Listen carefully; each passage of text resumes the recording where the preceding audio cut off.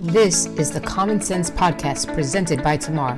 I'm your host, Tamar Weinberg, founder and CEO of Tamar, and I will be talking to people of all walks of life who have suffered adversity and overcome to rise above the ashes and now make self-care and wellness an absolute priority. Hi, everybody. I'm so super excited. I have a guest that I have known for a really long time. I know her so long that I actually named my daughter after her. No, I'm just joking, but I do have a daughter with the same name. I am so excited to have Alana Kessler, who's here right now. She's checking in from New York in the Hamptons, where she is isolating safely, right? Yeah, definitely safely. Definitely very safely. Mask on all the time when I'm within distance of collectives of people. Yeah. Well, thank you so very much for joining me. It's a pleasure. I'm so happy to be here and connect with you. Yeah. So nice. So talk about maybe we could just talk about how we knew each other and what you're doing these days and what has kind of happened. We have had, I mean, we've been in touch. Thanks to social media, we haven't really lost too much touch with each other, but how like what was that evolution? What are you doing these days? So, what am I doing these days? First of all, I feel really lucky to be healthy and to be able to spend time with family. It's been really nice. And what I'm doing with work these days is I am basically facilitating a 360-degree wellness brand that I created over the last 3 years that was born out of my 20 years of nutrition, mindfulness, yoga, Chinese medicine, Ayurveda studies, practice, and expertise. And I'm excited about it. I love working with people. I work one-on-one in a concierge capacity, and I work in groups in a 28-day challenge capacity, where it's more of a community inspired coaching, supportive environment where we do challenges together and collect each other's stories and share and build skills and tools for wellness together, which is beautiful and lovely. And I'm excited. I feel really lucky that I get to do what I love, and I get to enjoy people's transformations and journey. And I just feel lucky. That's awesome. Yeah, and you launched that today, right? I launched the monthly 28-day challenge community today. Yes. So September 14th is the first 28-day month. And it will be something that I do every month, but the first month starts on September 14th. Awesome. Yes. Well, we'll definitely get this up beforehand. So I'm really excited. I'm so excited for you. I think that's awesome. I love the idea of just having a close knit community around like minded wants and needs and desires. And I mean, we know each other. We've known each other since basically sleepaway camp when we were young kids. And, Yes. just watching and seeing how you've been able to like overcome, and you'll talk about that, and, do things that are literally everybody, it's like our want to have, and you basically, it's an embodiment of who you are. And I think that's amazing. So, Thank you. yeah.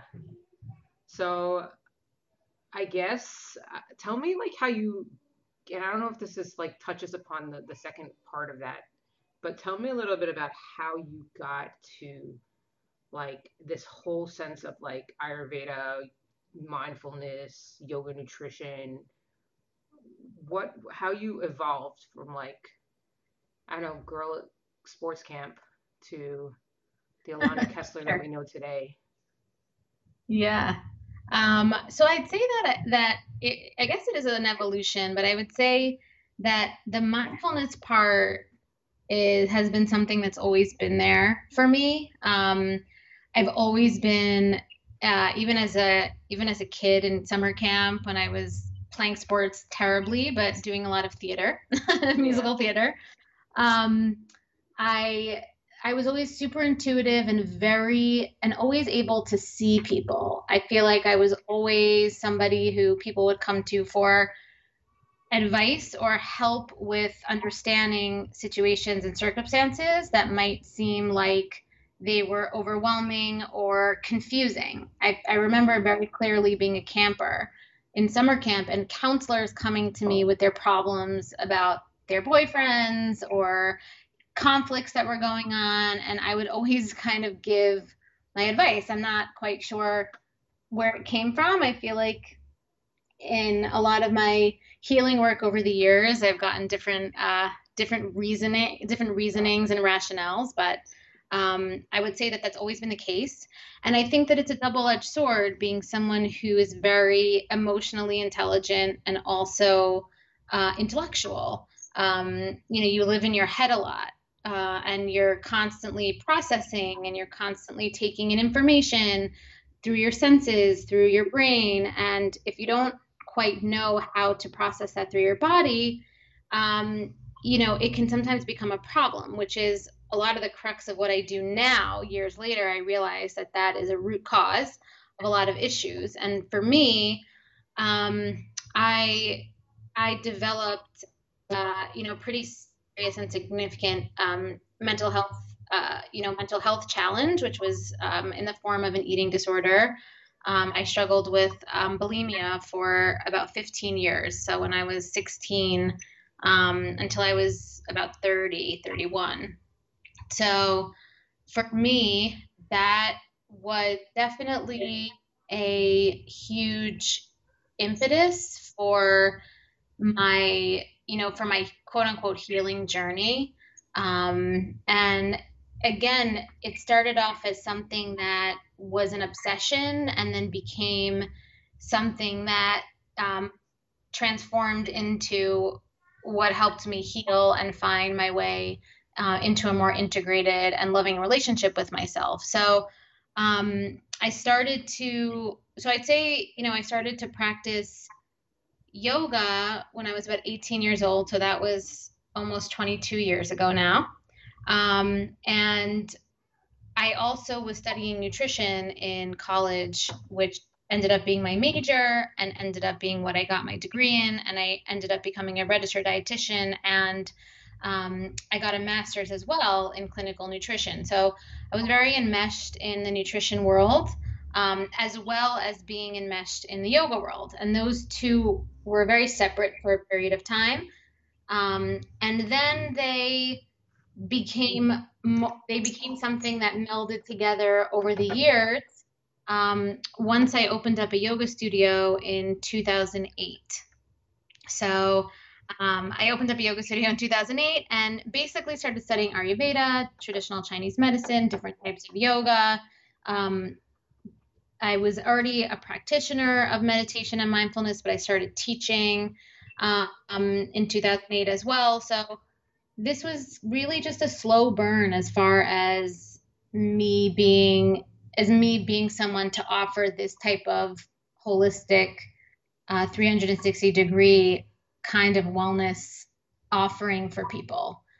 Hopefully that makes sense. Yeah, yeah. I mean, listen, you're doing stuff that I wish I knew about earlier. I guess ultimately at the end of the day, I would have killed to be smart about nutrition. And I wasn't, and I never was. And then when I had, it's weird. When I had my first child, I sat in front of the TV and I started watching Top Chef. And I would say that watching Top Chef refined my palate, and then I became a foodie just by watching TV.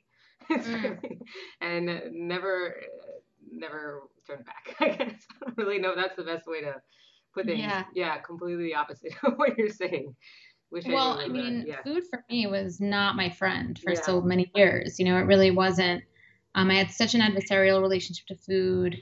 It was such a struggle. Um, Obviously, when I was in the throes of the eating disorder, it was a complicated relationship, and it is a complicated relationship that we have with food. It's food is something that we're conditioned to know as a soothing mechanism. There's so many psychological and emotional uh, undercurrents of what food means to us that we don't quite understand. It also impacts our hormones. It also, impacts our gut health. It's so interrelated to everything, and it's so connected also to our psychology and our mental health. So, it took such a long time for me to have a healthier relationship to food. And actually, when I left my job as a clinician back in 2007, I actually didn't expect to do nutrition at all again. I left the job because I knew that it wasn't a healthy motivation for why I was doing nutrition. And so I left the clinical job and decided that I was going to go and be of service in a modality that was helping me to heal, which was yoga, which is why I opened the yoga studio instead. And I actually was just managing the studio and teaching for a while. And then I started to study Ayurveda, which started to make food make more sense to me because I started to understand how food is nourishment and not punishment. I started to understand how food relates to me as an individual, not this kind of overarching philosophy or trends about how food should be eaten. It was more of it was more of an understanding of how I needed to eat the food. And for someone like me who is um, analytical and who does like to understand things well in order to feel safe, understanding the why that I was eating this food and how it was going to support me helped me shift my relationship to food and really changed my attitude about how I can start doing nutrition again. It really kind of happened organically. Some students at the studio knew that I was a dietitian and started asking me questions about nutrition. And so I really just started counseling them, but then I started counseling them with my Ayurveda as well. So I started to blend my nutrition counseling with the the Ayurveda, which is the Eastern science of nutrition in the yoga tradition, and that's when I started to feel much more aligned, and I started to have a lot more integrity to me to start doing nutrition. And because I was running the studio, I didn't have much time to offer proper nutrition services.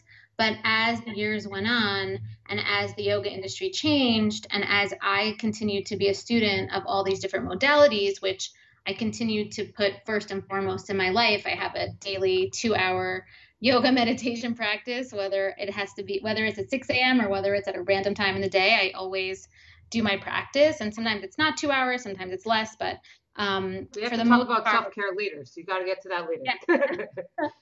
Yeah. So, I over the, as the industry changed for yoga, I saw a new opportunity for me now to serve in this new way, where I could be a good linchpin for all these different modalities through one-on-one coaching and, through now what I call, especially because COVID and just the new way the world is at the moment, um, this new integrated studio experience, which is kind of this new way of being online. So I'm offering this now in my 28-day challenge community with nutrition and yoga and meditations and um, that the feeling of being in a live living community like I had at the studio. So it feels really full circle to me, which is really nice.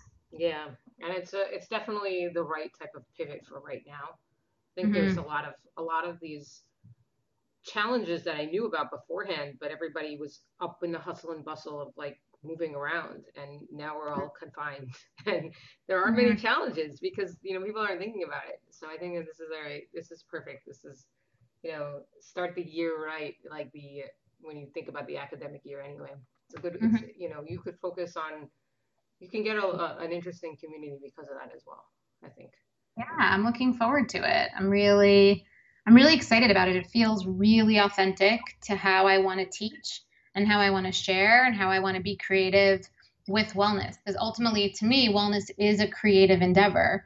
It really is about our consistent and constant change as humans, and growth.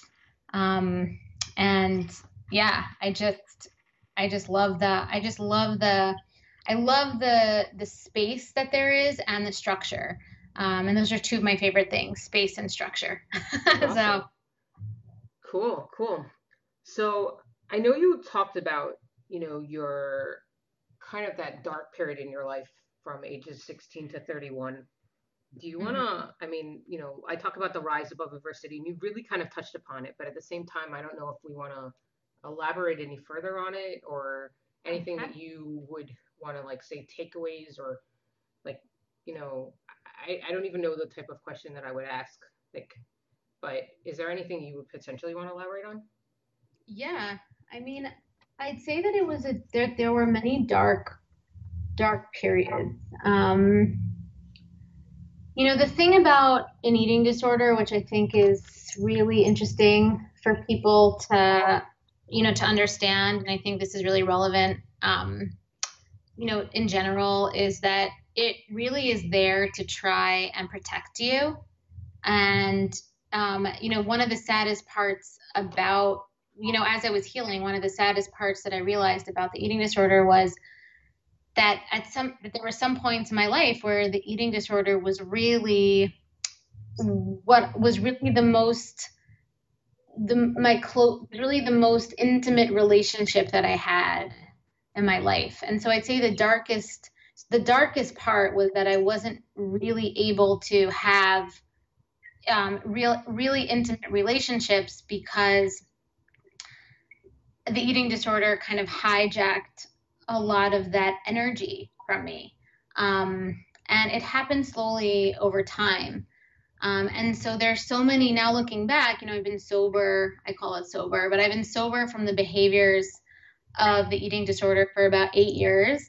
Um, I still struggle with some mindsets of the eating disorder, meaning like I will start to notice myself, starting to get a little bit hung up on food and when that happens, I know that there's something misaligned within me. But I would say that, there were periods, I would say that my 20s, I don't quite remember well. There was a lot of obsession and just preoccupation with food and with my body image and fear over being judged a lot and just a lot of fear. And I would say that that's the hardest part was that this kind of like there's this kind of like an abusive relationship that you have where you think it's going to make you feel good, and then it makes you feel good for like, maybe 20 minutes, and then you just feel so terrible. And because for me, the eating disorder was bulimia. So there was that high of, the thinking about the buying the food for the binge, and then, the actual like purging.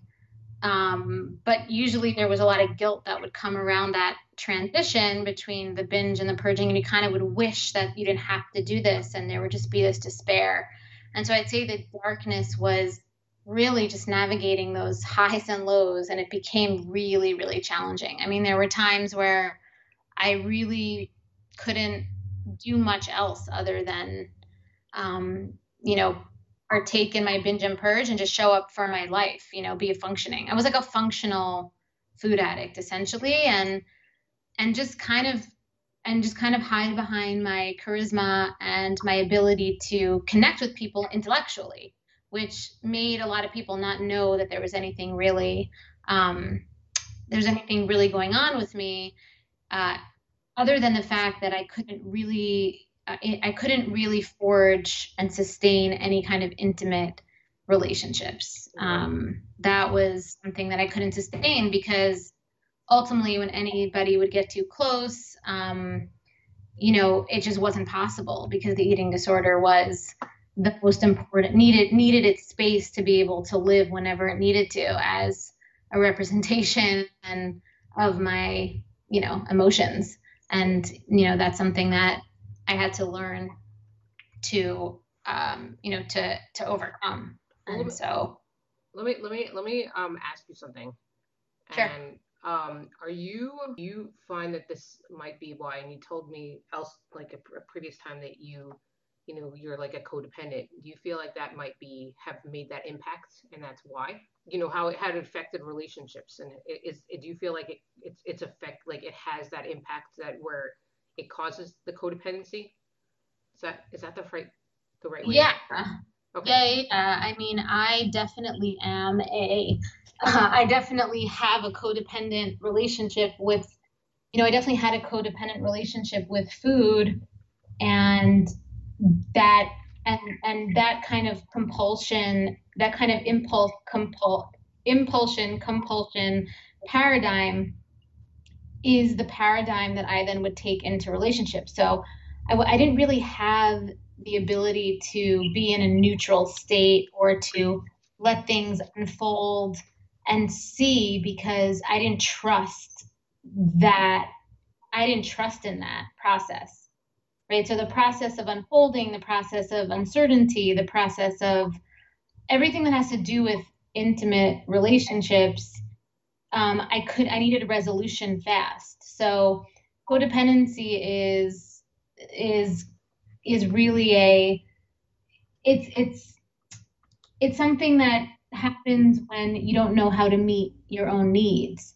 And so you want something to immediately meet your needs. And a lot of times you don't know what those needs are either. Right. You just want to be like filled. You want to be filled up, you know? Right. Does that make sense? Yeah. I want to tell you. So for the listeners here, Alana and I, I actually was featured on her a video podcast on her side, and we talked about this at the end, and you made me realize, you gave me kind of a revelation that the codependency. I realized that I have had the same struggle, and I don't know if you realize that, but I couldn't articulate it, but I have been when I hit my postpartum, like I had a postpartum depression, but then I hit kind of what I consider my tragic moment, and ultimately that was me being completely weak to the point that I didn't know how to take care of myself, and I didn't know how to have, as you said, my own needs met. I became vulnerable. That vulnerability made me basically become dependent on somebody else, that I couldn't function without that somebody else. And Mm-hmm.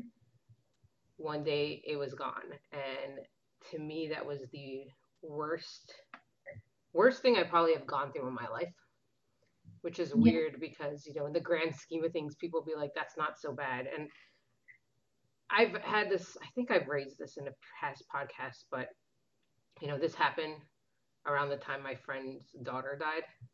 Mm-hmm. Her 10-week-old baby had SIDS and passed away. And like literally one of my closest friends at that point.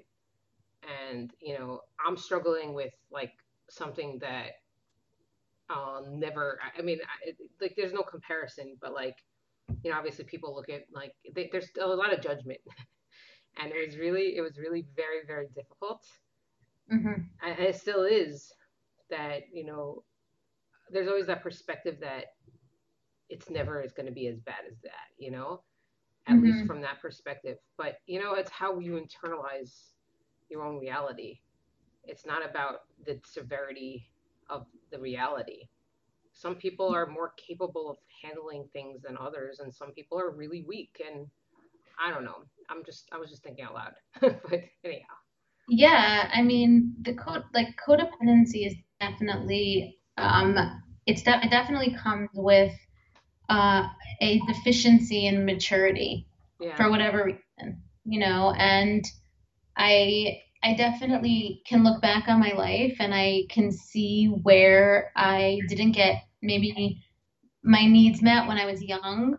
And I lived in my head, and I created a world for myself that was safe for me in my head until a certain age or until certain experiences triggered me to have to engage my mind, body, and soul in a new way. And I just didn't have the tools. Right. I didn't have the tools. And there's no blame, there's no one's fault per se, but I didn't have the tools. I was a teenager and it just didn't fly anymore. Right. There were so many other things happening and I didn't know how to deal with it.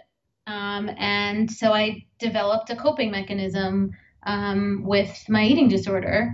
And I remember feeling really lucky at first. I felt like a secret that I had and was mine. And, I was had a way to like feel grounded that no one else had. And it felt very safe. And as I grew, it grew with me. Like, I don't know if you watch Stranger Things, but I love Stranger Things because of that reason. I Right. feel like that monster that kind of grows with Will, like I just felt like that was my eating disorder, like the darkness, and all of a sudden it takes over and it has to be exorcised out of him because the monster takes over the whole thing. And that's kind of what happens is at first you think that you kind of control it and then it controls you and you're codependent on it. You're completely, I mean, for me, I was completely codependent on that dynamic. And, but then you're forced into being an adult and you have to function. And then it kind of seeps out in other areas. So, you see it in your relationships where you just didn't develop, the eating disorder was there. So you didn't develop the skills that you need to cope. I didn't get the experiences at the appropriate ages that I needed to get feedback and grow and mature. And that was my maturity deficiency. And so as I got older, I would project these kind of childlike needs onto people because I didn't grow myself in those areas. And that essentially is the definition of being codependent. And I think I forget, I had to go easy on myself also because I realized that so many more people are codependent. So I'm not the only one, No, no, but you so gave me the realization that I couldn't. There was, I mean, I considered it always like a very vulnerability and a weakness for exploitation. But at the same time, it wasn't just about that. Obviously, there's a weakness inside of me that put me in a position of like needing that type of, I guess, latching on because I wasn't able to do it sufficiently take care of myself. So it was like a revelation afterwards. It took me some time, and I'm like, wait a minute, do I need to Google the phrase? Because like I was like, I have to figure this out, and it made a lot of sense. So I thank you for like turning the light on and like making me see the light there. you're welcome. I think it's really important for people to, I think it's important to talk about this stuff out loud because I think a lot of times also we can overlook it as something that is either because in a lot of cultures, codependence is actually a value. And so I think it's a nuance, codependence and interdependence. And I think what we really all want is interdependence. But what a lot of cultures facilitate is codependence. Right. And a lot of that is because people don't want to feel that fear of the separation because they think separation is severing and ultimately death. But really, with mindfulness, you can learn that separation is actually spaciousness.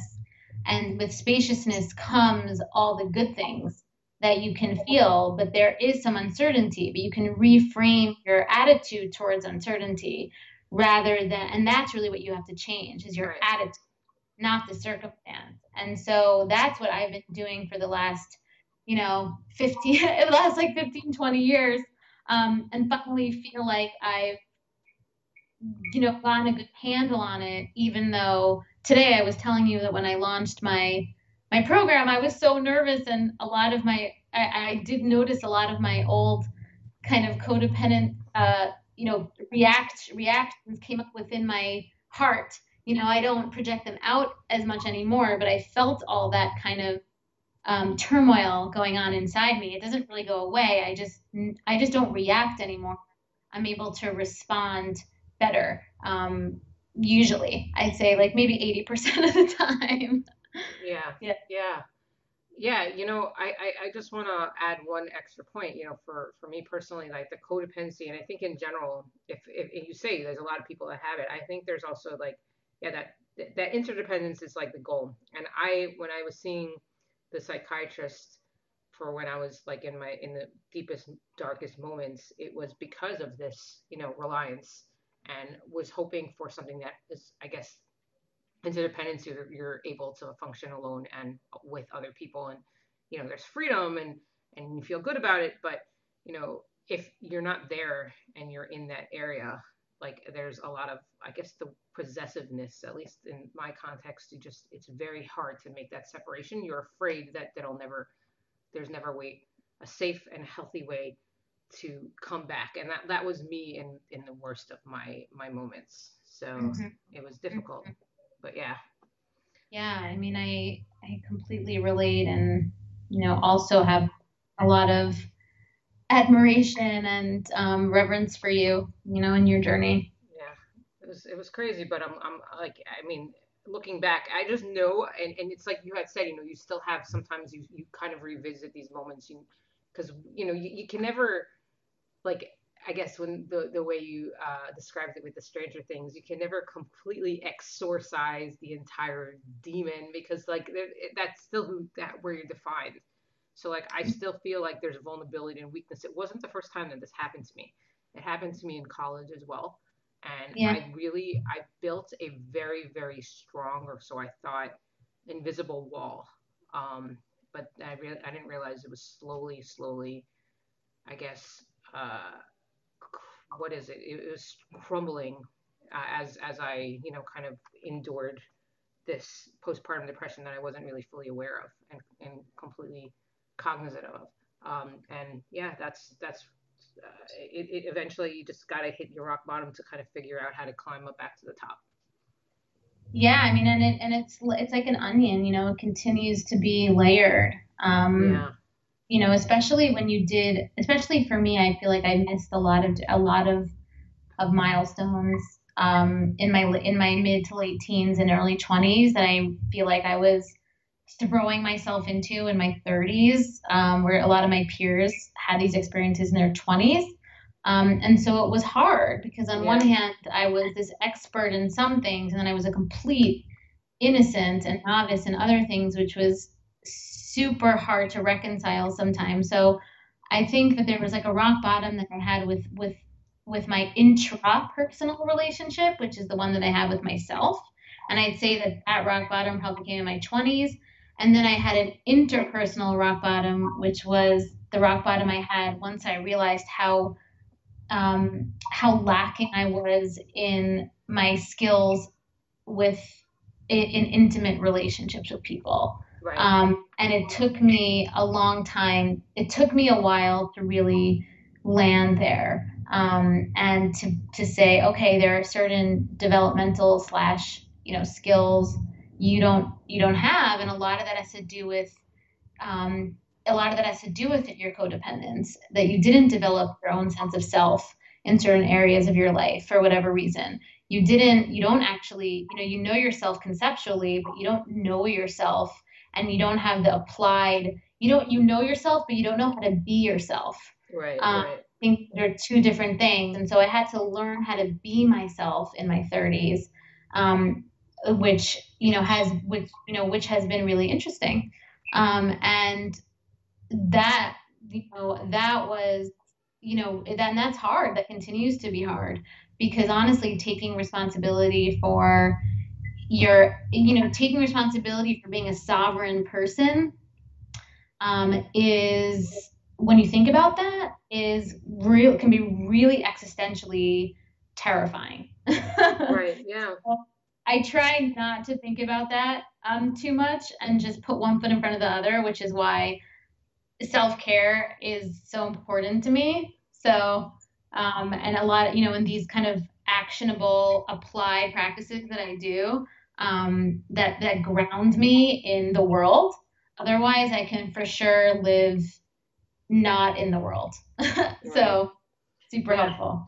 Yeah. I remember seeing recently a Reddit post where somebody had asked, I don't think I've hit the milestones that I was supposed to hit in my 20s. Is something wrong with me? And everyone's like, no, everybody's different. And it was like, I started realizing, and this is the type of like communities that I surround myself with, like, the ones that are helping people grow and giving them advice on how to become better versions of themselves. So I guess that would I'm pivoting. I'm actually trying to pivot into what we were talking about, like self care, because that for me is self care. Surrounding myself with the right kind of communities for the things Mhm. that I want to be and the person that I want to be. It really really helps. You have to kind of have some sort of belief there. You can't just be. I think when I've been in harder, more difficult parts of my life, trying to surround myself with that type of content and community has always been difficult because I haven't been able to relate. So you need to believe that you can, and then you will. So, just going into that, you kind of mentioned that you have like a ritual of like doing meditation, your 2 hour meditation, mindfulness stuff. Tell me a little bit about like that. And, you have this community you're creating right now. Give me a little bit of insight into like what you do for self care, what your daily regimen, weekly regimen, whatever it is. I know you also said, and I want to ask you this. I don't think you have it yet, but you said you wanted to get into running. Like what's the status of that? Like talk to me. Get into, say that again. Running. Oh, running, right. No, right. So I was actually a runner when I was in high school. Probably not for the best of reasons, it's for like exercise and body image, but I loved running. And then I tore my ACL when I was 19, Oh which, no. was interesting when I learned traditional Chinese medicine and I learned what the knee is. It's all about moving forward and all these different things. It was interesting that I tore my ACL. I also tore my left ACL, which is the feminine side, the more nurturing side. So it was really interesting when I started to study that. But I tore my ACL and then stopped running, mainly because I was told that I couldn't by people that I valued their opinion. They were like, "Oh, I guess you can't run anymore," and so I just believed it, which is another form of codependence when you just believe what other people tell you, and you kind of take it on as truth. And so I actually did until about maybe until like a couple months before the pandemic, probably like January started, and I just said, let me try running, and it doesn't have to be like 8 miles like I did in high school. It can just be like 5 minutes, like a 5 minute jog and then a 2 minute walk. And it can just be really, really, really like slow and just feel into your body. Because now I have a very strong practice of feeling into my body. And so I started to do it and I built up to like 5 miles now. And it's been amazing. Yeah, never listen to anybody. Yeah, that's what I've learned. Yeah, and adults are mostly children. That's what I also learned recently. Yep, exactly. Yeah. That's what I've too. It's really hard though to like, there's a part of me that doesn't want to accept that because then again, I have to take full and complete radical responsibility for myself. Yeah, yeah. I mean, I think right now we're legally required to do that anyway. So it's like we kind of are stuck, unfortunately, for ourselves. Yeah. I But don't yeah, feel like I'm growing up. It's just funny. A younger version of myself, I wouldn't realize, our bodies are changing. Our minds are kind of like, I still want to, I don't know, throw spitballs at somebody. I don't really know. right? I Yeah. know. Yeah. Yeah. But I've become a little more empathetic, less bullying. Yeah. I mean, I resonate with that for sure. Yeah. Yeah. No, so I have a daily yoga meditation practice that I do. Typically it's in the morning. Typically it takes me about an hour and a half to 2 hours. But I'm not married to this like discipline of this amount of time. It's more just the the discipline of connecting to my body and my breath. So sometimes I have that long, other times I have half an hour. Sometimes I can meditate for half an hour. Other days it's for 6 minutes. And so I think the win for me and what I think uh, the biggest self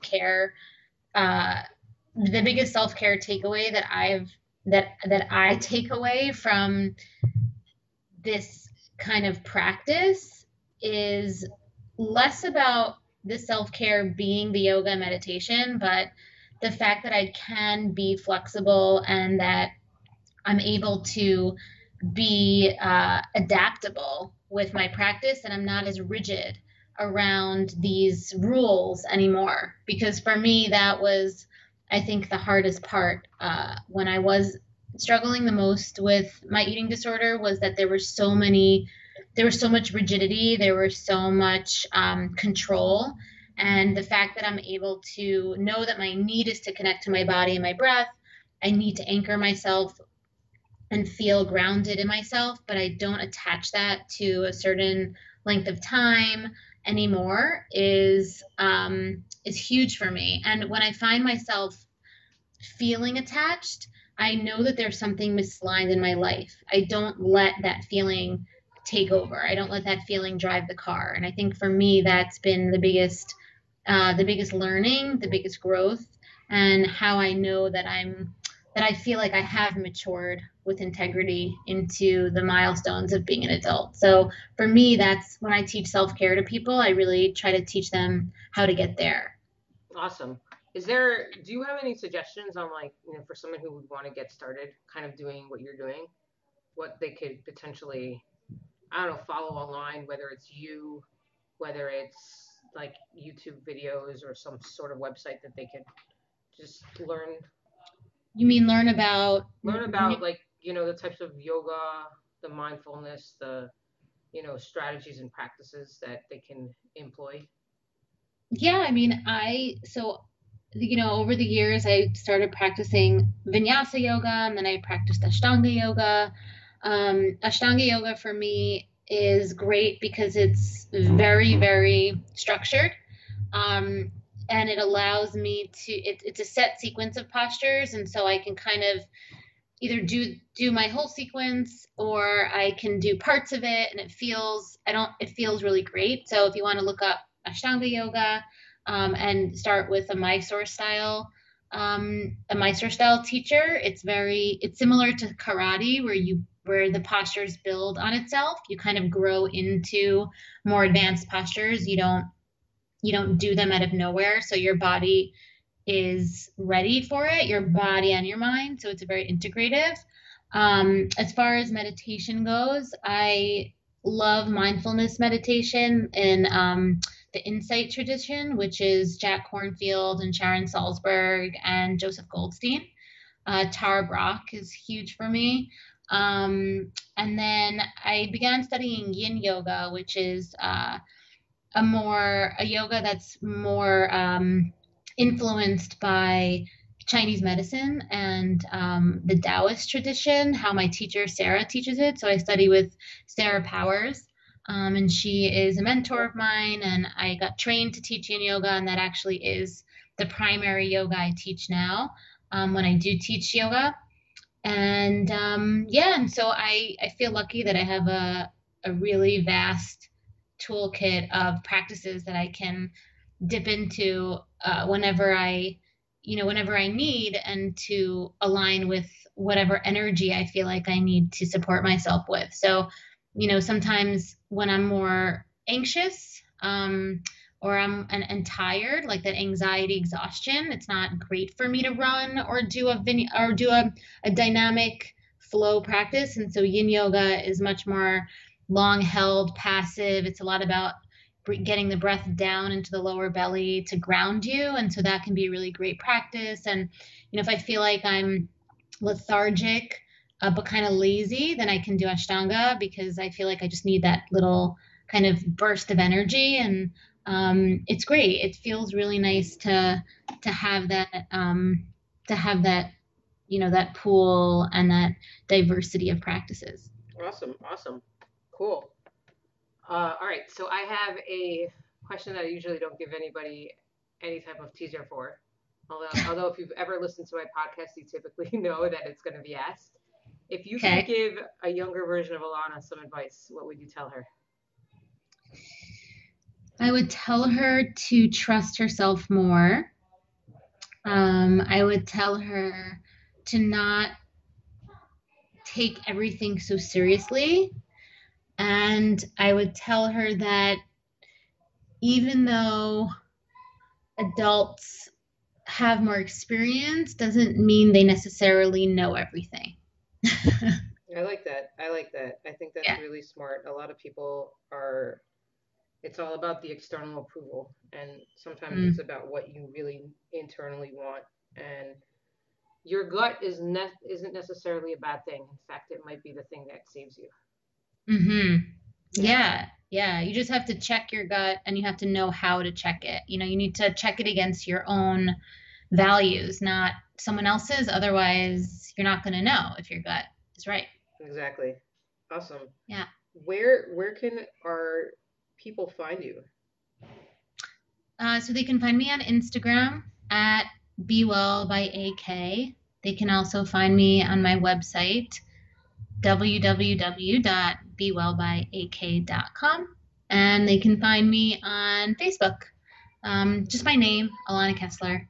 You can friend me. Happy to have more friends on Facebook. So find me there. Yeah, Alana. That's want to be clear on Yes. that Yes. because there's lots of ways to spell that name. Cool. Exactly. Awesome. Yeah. Awesome. Well, I'm so happy that we were able to do this. Thank you all again for tuning in. This is your host, Tamar Weinberg of the Common Sense Podcast. Till next time.